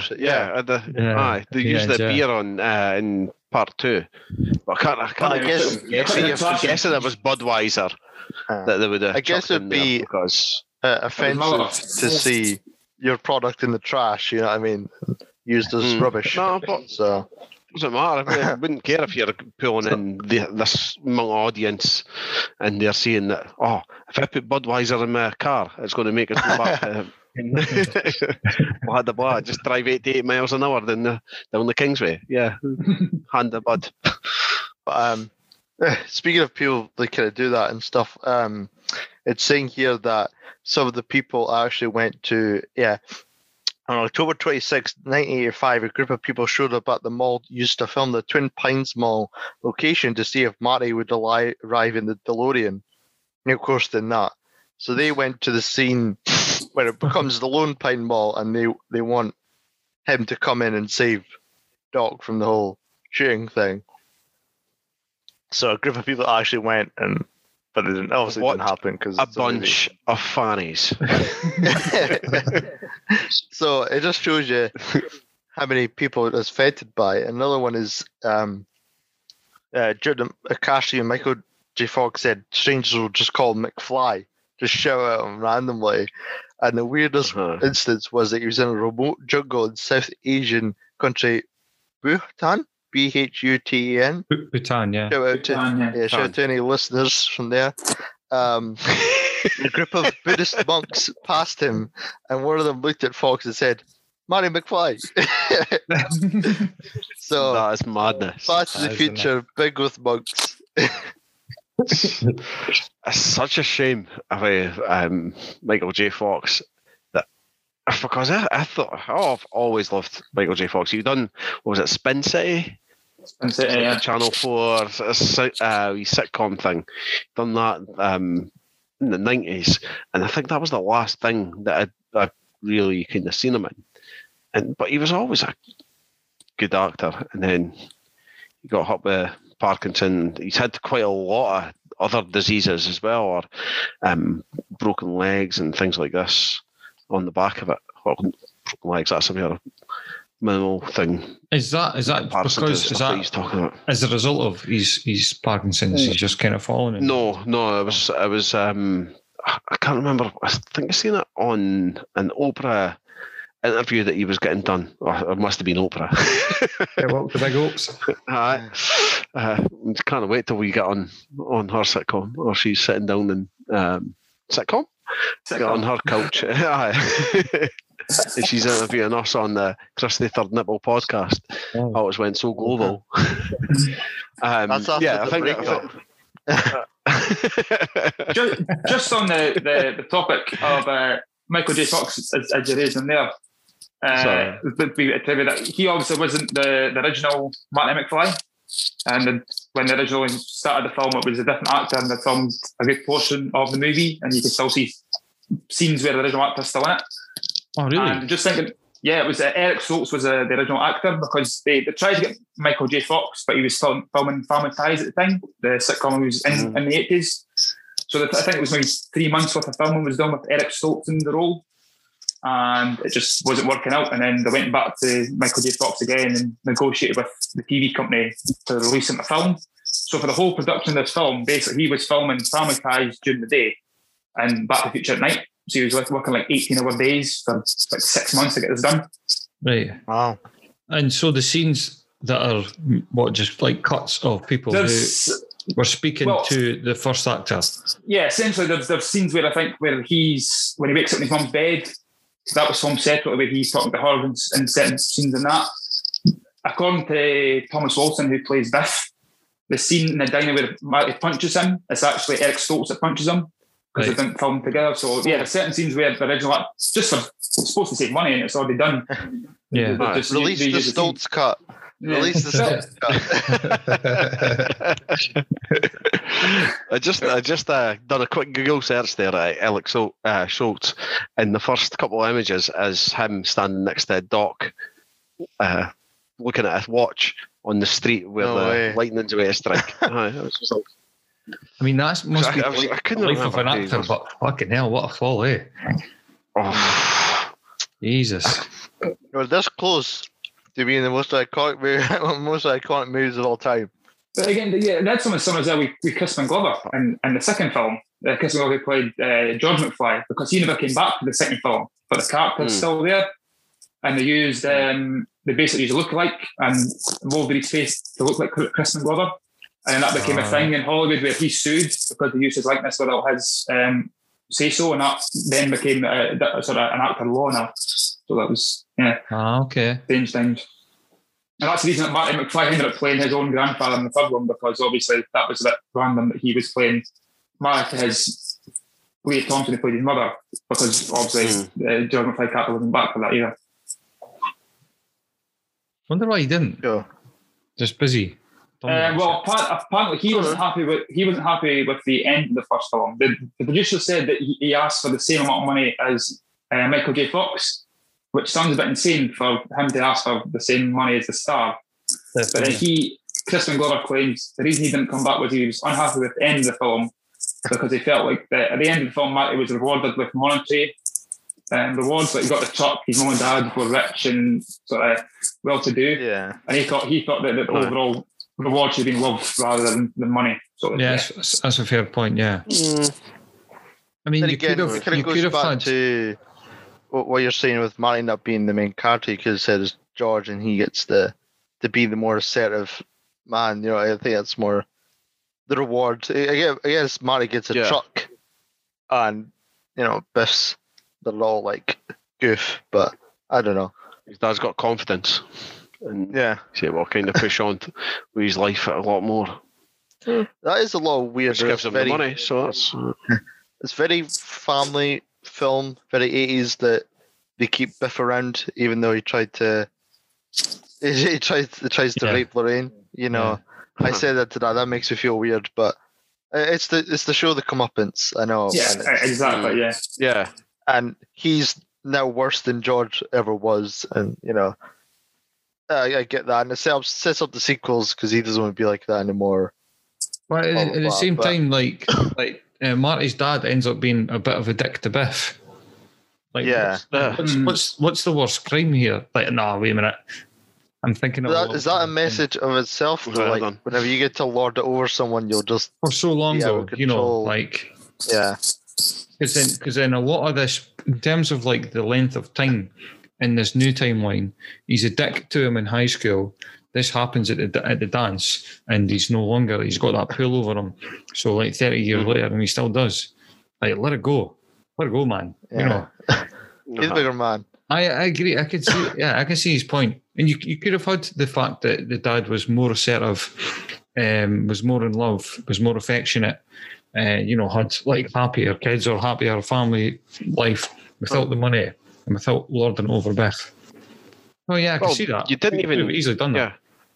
You don't really need Biff in the last couple of scenes, do you? Maybe if they drove past him and he was doing something, just a kind of just a wee nod, glimpse, and you miss it. Yeah, just to kind of finish the story and all that. Yeah, it does put more of a nastier taste of the character that he's he's become a bully himself. So if you get confident, if you get confidence, you're going to be a bully. And you're successful because of that. And successful because yeah. So you can't be successful without being a prick. Can't be a territory. Root of all evil. Right, let's go back to the dance then. So his plan has worked to a certain extent because Biff's out the picture, and he finds himself on the stage, is he, playing the guitar because he needs to play a song to Kiss. Again, just a weird thing, but let's skip over that. So Darren, you asked me when we were watching it last night that you weren't really sure the significance of the call from I can't remember, somebody buried to his cousin Chuck. You know, in terms of you Marvin. Is it Marvin? Yeah, Marvin Berry. Oh, you're looking for this new sound. What's this? Yeah, because Chuck Berry wrote that and performed that. Do you want to be good? Like one of the de facto classic rock and roll hits. And Marty's kind of performing his ass off, doing like he kind of references Chuck Berry a wee bit with his guitar playing. The way he's kind of shuffling along. He does Pete Townsend from The Who, does like Windmills. Jimi Hendrix playing behind the back. AC/DC playing on the floor. Probably a bit of Van Halen in there with the big fucking licks and the solos. It's just 80s in a nutshell, really. And obviously he's like, and he's kicking the speakers and everything. Too early for this.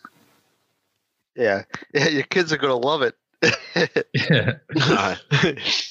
Yeah, rock and roll's just become a thing, and Marty's giving it the big old 80s full-on headbanging licks.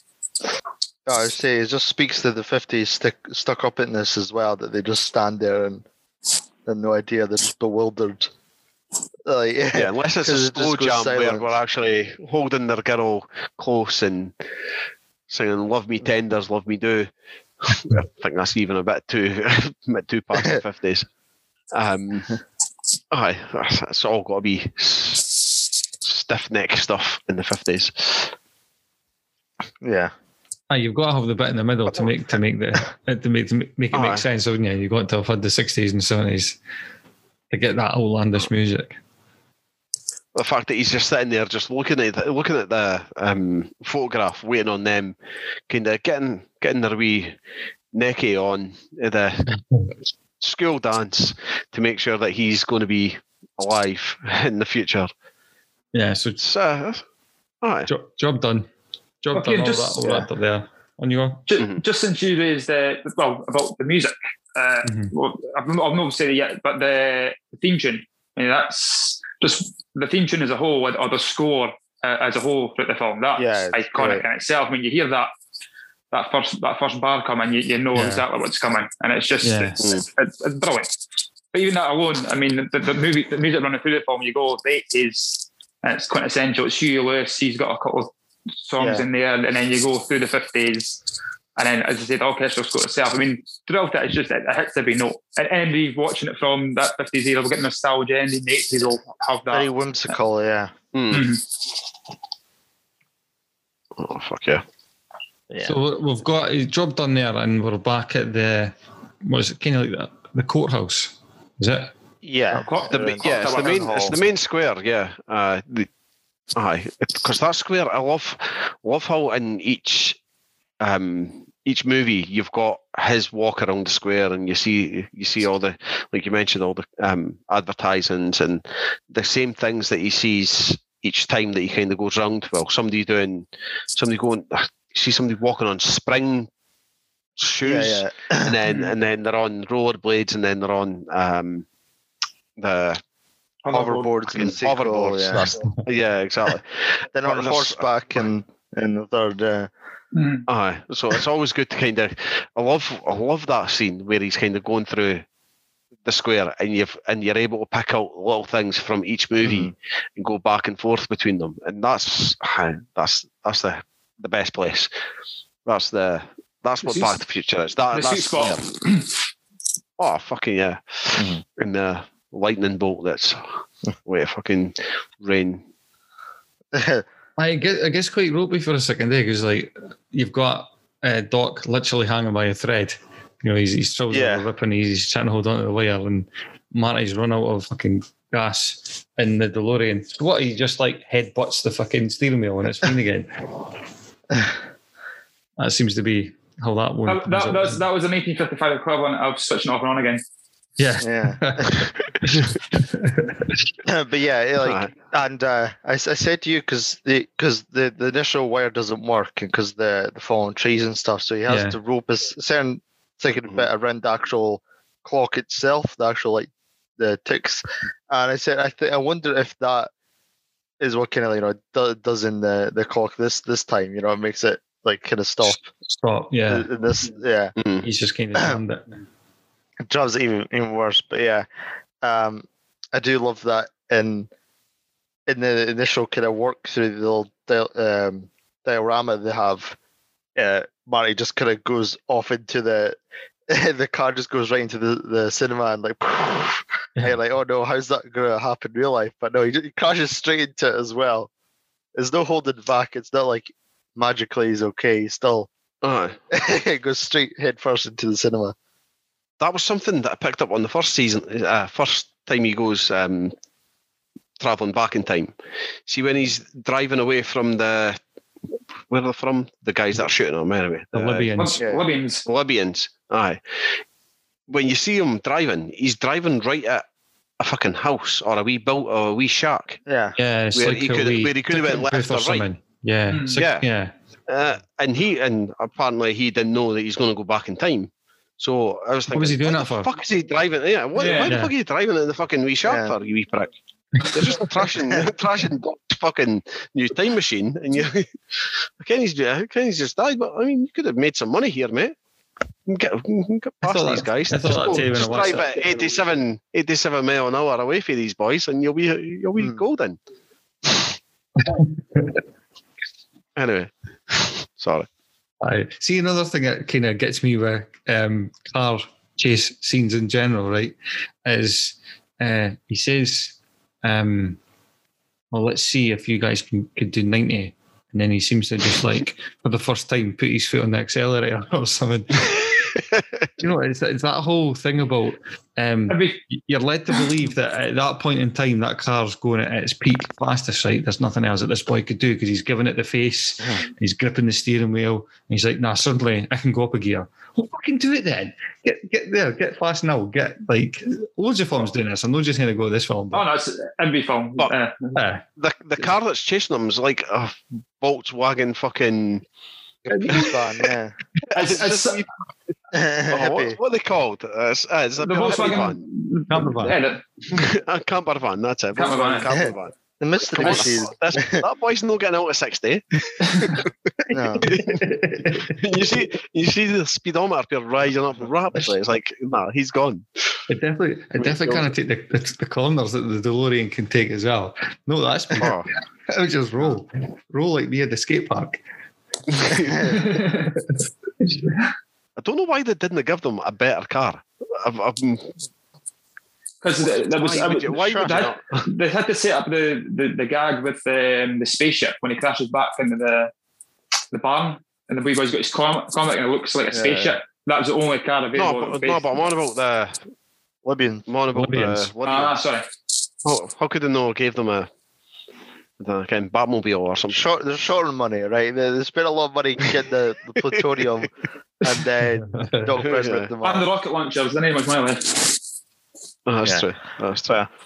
But yeah, one scene I felt is quite heartwarming. It's heart-wrenching and heartwarming as he runs back to the Lone Pine Mall because the car's totaled because of the time travel again, and he gets there and he sees Doc Brown getting shot and himself doing the old time travel for the first time, and he gets there and he's over his dead body and thinking, oh God, no, he didn't read my letter, he didn't read it, he's too stubborn, he's too set in his ways. But then he actually did. He believed in him and he trusted him over the consequences of who knows what. But Doc Brown trusted Marty that much that he'd go against his own kind of rules to read the letter, and eventually save his life. So, but can you imagine being in this new timeline anyway, Doc Brown, and throughout this whole time of knowing, Marty, you know you're about to get shot, and you can't tell him that you're actually going to be okay. You know what I mean? See, to like maybe just annoy every one of you, but he goes back 10 minutes earlier or something like that to try and warn Doc, doesn't he? Mm-hmm. And Marty exists in this timeline because he's is that presumably because he's not went back exactly the same time as he left? Because he saw him do the time travel, yeah. And so in this timeline, that Marty should come back, shouldn't he not? Or does he go back 10 minutes earlier? What do you mean? He just Marty's the original Marty's there, and he's seen like 10 minutes ago Marty. Yeah. Mm-hmm. Do his thing and then time travel away. But in that timeline, does he come? What I'm trying to say again, I've probably seen too many Rick and Mortys. Yeah. Are they going to come back and interact again? Well, no, that he then take his becomes place. That becomes a new because look. then he's moving on. Yeah. So just don't worry about it. Just carry on. Yeah, I think the first thing, obviously, that's kind of. Yeah. Okay. Yeah, fair enough. But he maybe go back again. Give yourself another 10 minutes. Give yourself a day. You can go have to Disney World for a wee bit, and then go and stop it. Once you've got time travel in there, you've got infinite possibilities. One more gripe we've got, right? Again, just like nitpicking. Take all your days gripe about this movie. Yeah. Any movie is just like, oh. Right. But listen, here's it. Perfect. Right? Here is it. Listen. Right. So he is back in 55 with his GVC camcorder. Okay. And TVs in 55 were led to believe like that's the first TV they've had. Mm-hmm. It's maybe not the first TV Docs had, but and this is what able to work with the JCB. Oh, you're asking how it works? Aye. So it's just like, so the whoever built that TV's got, it's enabled with a piece of equipment nobody even invented yet. Well, what's even worse than that is, again, this is just coming to me because somebody's watched it a million times. You'll see when he's got the camcorder on top of the TV, there's a couple of leads that you're meant to believe that's what makes it work, obviously, the 30-year difference in technology. But worse than that is, when he lifts up the camera, one of the leads falls out and it still shows in the TV. It's magic. It's Doc Brown. He can invent a. If somebody's done it, somebody's done it, he's done it. Wireless connection in 1955. That's what we're going with. So we've talked about other cultural references. There's countless ones. What's your guys' favourite one? What TV episode or film or anything that's referenced Back to the Future is like sticks out with you? It does stop my head. I don't know. There's one-off jokes and there's little nods, but I don't think there's one that's better than the other. I like the one in Family Guy where they showed it's the end of the first / start of the second, where Doc comes and says to Marty and Jennifer, like, shit, we need to go. It's your kids. You guys are all right, but it's your kids. And he's like, oh, well, what's that? What is it? He says, it's your daughter. She marries a black man. We're like, yeah, we're cool with that. It's fine.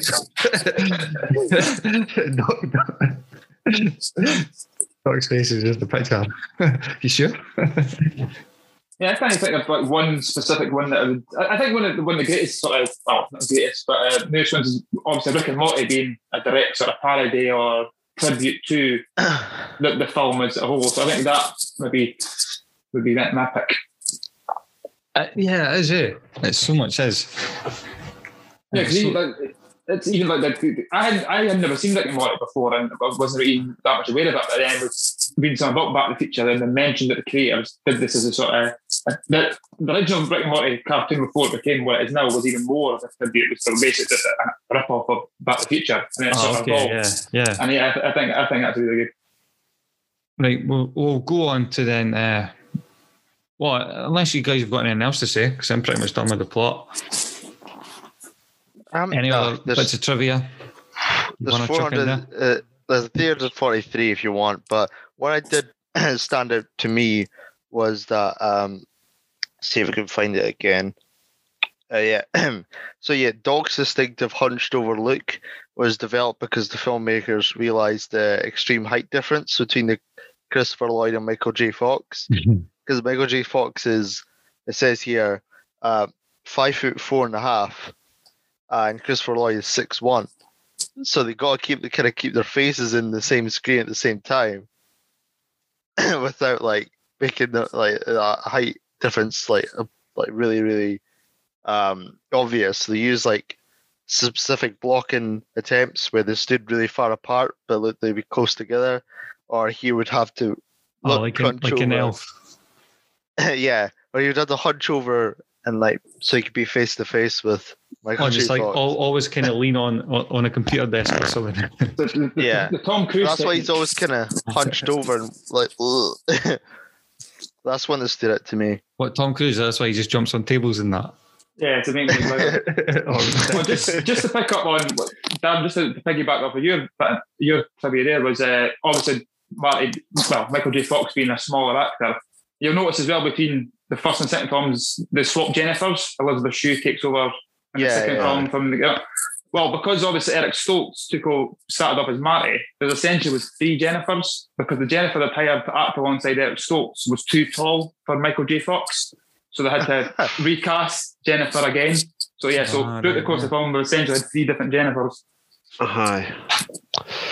Shame. That's what you get for being a wee midget, man. You get what, Parkinson's? You get. Whoa! What are you trying to date me here, Kieran? I've got again just thought farts, just brain farts. No. Michael J. Fox, hope you got all the best in your Parkinson's, as opposed to what Kieran just said. Okay, and you're going to be listening. Michael J. Fox, big fan of the show. And you're not going to be able to play pause, or you might press it again and again and again. Shake your hands. I'll defend them. I'll defend them and then I'll slag them off. Aye. So Crispy's third nipple treatment right there. I'll treat you nice and then just slag you off. Okay, like Born Watch Buy. I'll go first. I'll buy it. Despite what I've been trying to say about it. just kind of like, if I was a big foursome orgy here, like loving for the film, it might be a bit boring. I was just kind of testing you guys, but nah, I love it. I'll buy it. Yeah. Mm-hmm. I'll go next as well. I'll go watch, because I know that it's going to be on ITV every fucking couple of months. And I'll just say, and I'm just going to be a cheap ass man. I actually did buy it. I had to pay for it to watch for this thing. Yeah? So we give it a shot when we give him a DVD. Yeah, because to be fair, that's it. I mean, it's not on. I thought it was going to be quite easy to pick up on, like BBC iPlayer or Netflix or Amazon or anything. I think it's been on Netflix before, yeah. It fluctuates. It was on Now TV, and then it went off, went to Amazon, and I think it's back on Now TV again now. So I suppose they're still just trying to make sure they're making money off it, because they can. Because people will watch it anytime they see it. Anytime you're flipping past it, you will stop. Well, you can see it at some point in that movie. If you stop it, if you're channel surfing and you see it's on, you stop it. Is at what point in the movie do you not flick on to the next channel? You stick with it. That's it. You stick with it. Yeah, definitely. Well, again, you got people like me who are continually going to keep. I think I'm on. This is my second run of DVD sets. This one's going to get worn out by my nose, so I'm going to have to buy another one again. But it's even still on DVDs. Well, we've got to have the DVDs for the kids. And again, so I'll buy it again to have it on DVD. This is Indiana Jones. This is the trilogies I'll keep forever. So again, they're still making money. Still making them. So Daz, if you're going to buy it, you've got to buy the whole fucking trilogy. The third one could just collect dust, the second one sometimes. Well, Dan, with it playing the old man card, you will appreciate them more. Like the third one, the third one especially, you'll watch it again in 10 years and you'll see the difference in it. It's one of them that does sort of change you with age.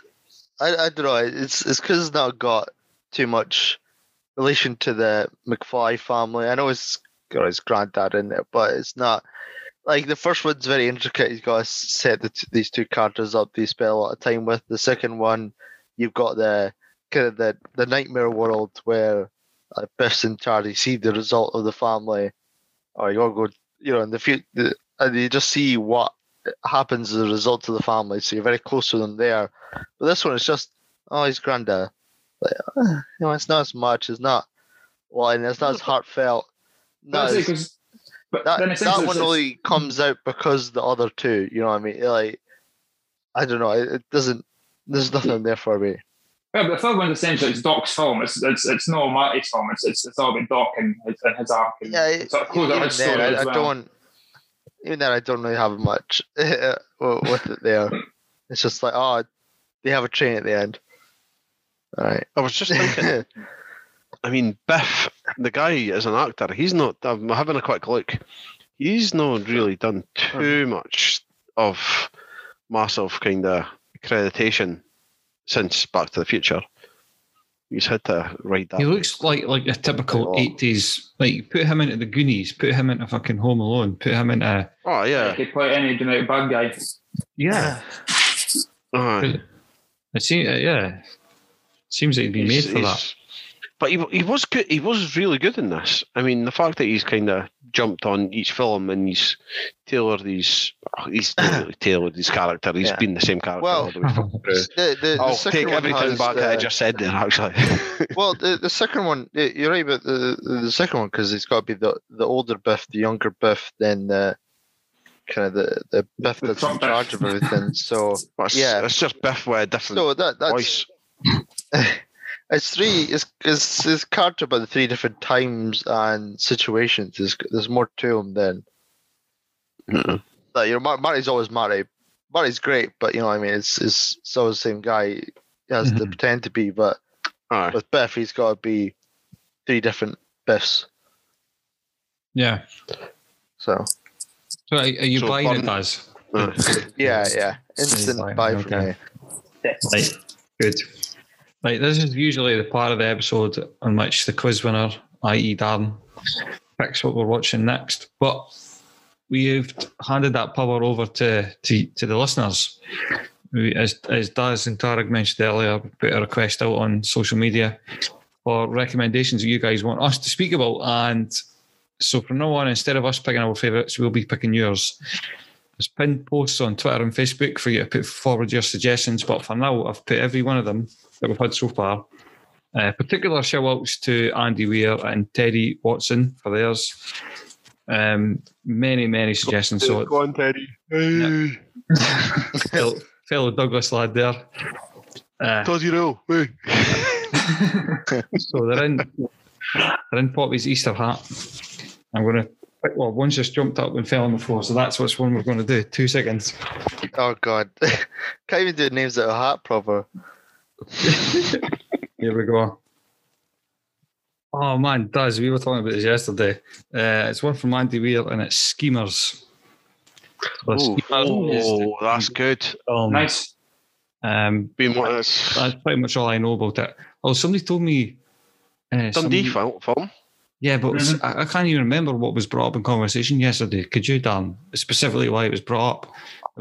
It's because, not the fact, but I know it was just because it was filmed in Dundee and people had a relationship to Dundee, so they felt connected to the movie because of that. But that little fact, no, it's lost. Oh, no, it was to do with we were playing Placebo, and is it somebody who's in this film or is kind of portrayed in this film went on to be Placebo's manager? Yeah, because the band. Placebo, one voice of Placebo was either from Dundee or formed in Dundee or something like that. They got a good Dundee. Obviously, the boy being the manager. When the logo's FA here or grew up here or something now.